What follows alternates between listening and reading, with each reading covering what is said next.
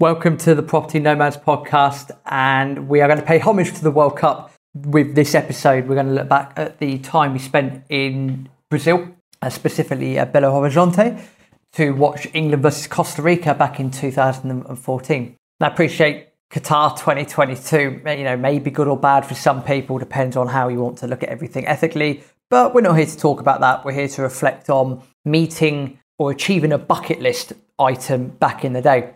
So for those that are familiar with our trip to Brazil, it all started in 2010.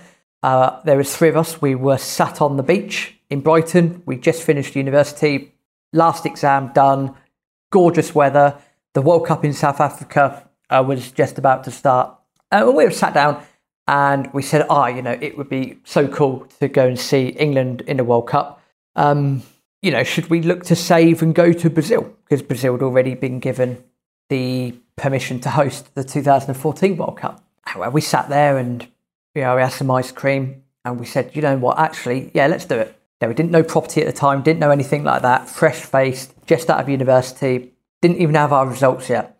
And we done the traditional thing of let's save up, let's go, let's do it that way.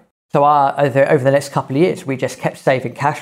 We saved really hard, we done really well. And in terms of getting World Cup tickets, it was quite straightforward. Now, this is a myth that people sometimes have because people keep wondering and they keep thinking, you guys get so lucky with some of the things that you've done, some of the activities that you've been to. How did you get tickets for this? How did you get tickets for that? Well, I loved going to gigs as a kid and when I was growing up in my teens, and getting gig tickets was always good fun. Especially, you get a night in Brixton Academy when you're 15, 16, 17. It is cracking. It really, really is. So getting hold of tickets is not a problem. In terms of, it's almost a case if you need to know where to go. And this was no different. What we found from World Cup in Brazil was that every fan could enter, or every international fan, you could enter a ballot. So you could basically pop your name into a hat. And if you got lucky, you got tickets. Like everyone else, World Cup final tickets at the world famous Maracanã, that would be absolutely perfect. Plus, the final was on my birthday of 13th of July. So it would have been, the dreams start coming. England win the World Cup in Brazil on my birthday. Brilliant. And we thought, well, once England are qualified, let's at least try and get England tickets. Now, England have been placed in a group with Italy, Uruguay and Costa Rica. On paper, you look at that group and go, Italy's tough. Uruguay, can be quite tough. Costa Rica, not an issue. Everyone will beat them, no problem. But because we decided to stay in Rio de Janeiro for the duration of the World Cup, it was a lot easier to get tickets for the England-Costa Rica game. So that was the final group game for England, and it was in a place called Belo Horizonte, about 7 hours by coach. Easy. So we just popped our name into the ballot, and we ended up getting tickets for England-Costa Rica. Absolutely brilliant. That was a really cool day. And that's all we've done. There's no secret sauce. We popped our names in, got the tickets, got allocated the tickets, and we also got allocated some quarter-final tickets at the Maracanã, which ended up being France against Germany. Didn't end up with World Cup final tickets, unfortunately. All of that being said, we got to Brazil, and we were nestled, settled in Rio because we stayed there for 6 weeks. And by the time we got round to the England-Costa Rica game, fair to say that things hadn't quite turned out as we would have hoped them to have turned out. And what I mean by that is that in a nutshell, Costa Rica had outperformed expectations and England hadn't done so well. So by the time we got round to go into this game, which again, on paper, you think, great, we're going to already have qualified from the group, or there's going to be something riding on the game. It's going to be a great atmosphere. Costa Rica are going to be at the World Cup, not a problem. We turned up and Costa Rica had already qualified from the group because they'd beaten Italy and Uruguay, unbelievably. And England had lost against Uruguay and Italy. So England were already out. It didn't matter what they'd done. Costa Rica had already qualified from the group. So the game itself, the atmosphere itself was, certainly from an England fan's point of view, it was a damp squib. It was. I'm not going to say it was bad because I don't think that's fair because we were ticking something off our bucket list, but it was subdued. That's probably the best word. But it was a very subdued atmosphere for that reason.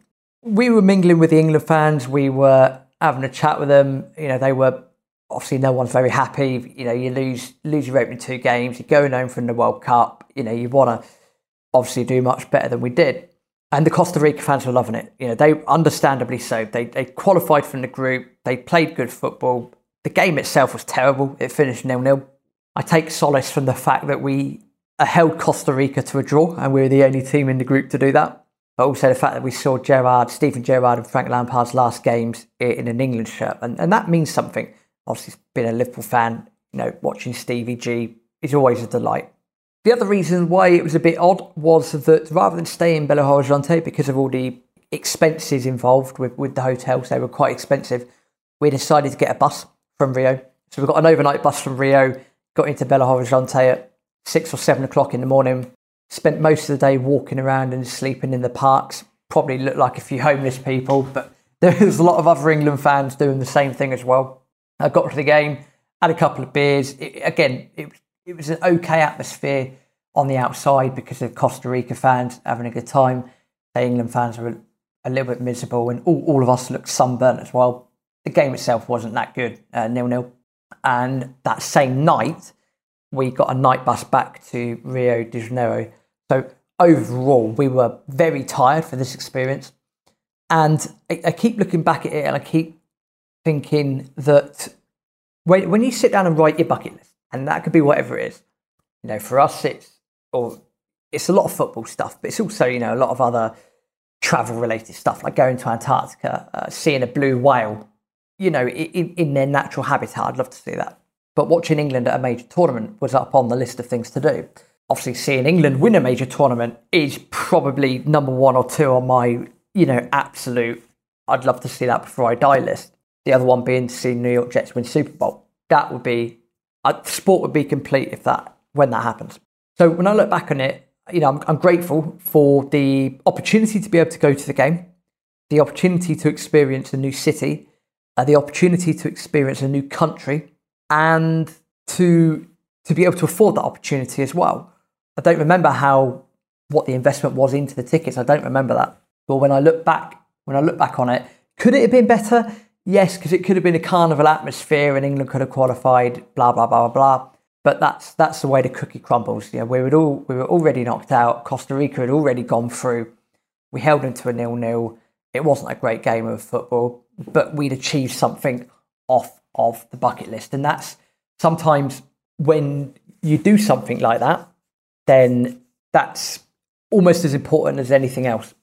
Achieving something, that sense of I've set out and we've achieved this. We have, again, this is before property. We worked hard, we saved hard, we put our cash into going away to a different country to watch our country, our team, our nation participate in this event.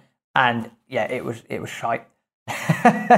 Not ideal to say the least. So it is what it is. But the bucket list was complete. The next thing on bucket list regarding a World Cup would be 2 things. Number 1, I'd love to see England win a World Cup. That would be, the whole country would go absolute potty for weeks and weeks and weeks. But I'd love to go and see a World Cup final.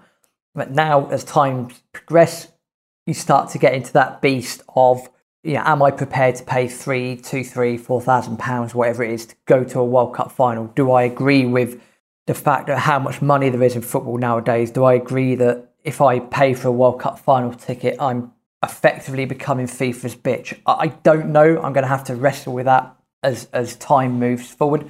But that is the next thing on bucket list, is to see a World Cup final. Because that would be, to say you were there, that experience is something to shout home about. And as we go through the episodes, it pains me to even think about having to record this episode, but we were at the Euro 2021 final, England-Italy, and I've never watched the game back. I don't want to. Being able to talk about it is going to be difficult enough to know that England were that close to a major final victory. But we'll deal with that episode in a few months' time. So the game itself in Belo Horizonte, not a great experience from that point of view. But when we look at it and go, actually, do you know what? We got something off of our bucket list that meant something to us. And, you listening to this, you're going to have things on your bucket list that means something to you. And hey, life doesn't always pan out how we want it to pan out. But if you've achieved something on your bucket list, or you're working towards achieving something on your bucket list, keep going, be strong. Once you get there, there will be a sense of achievement.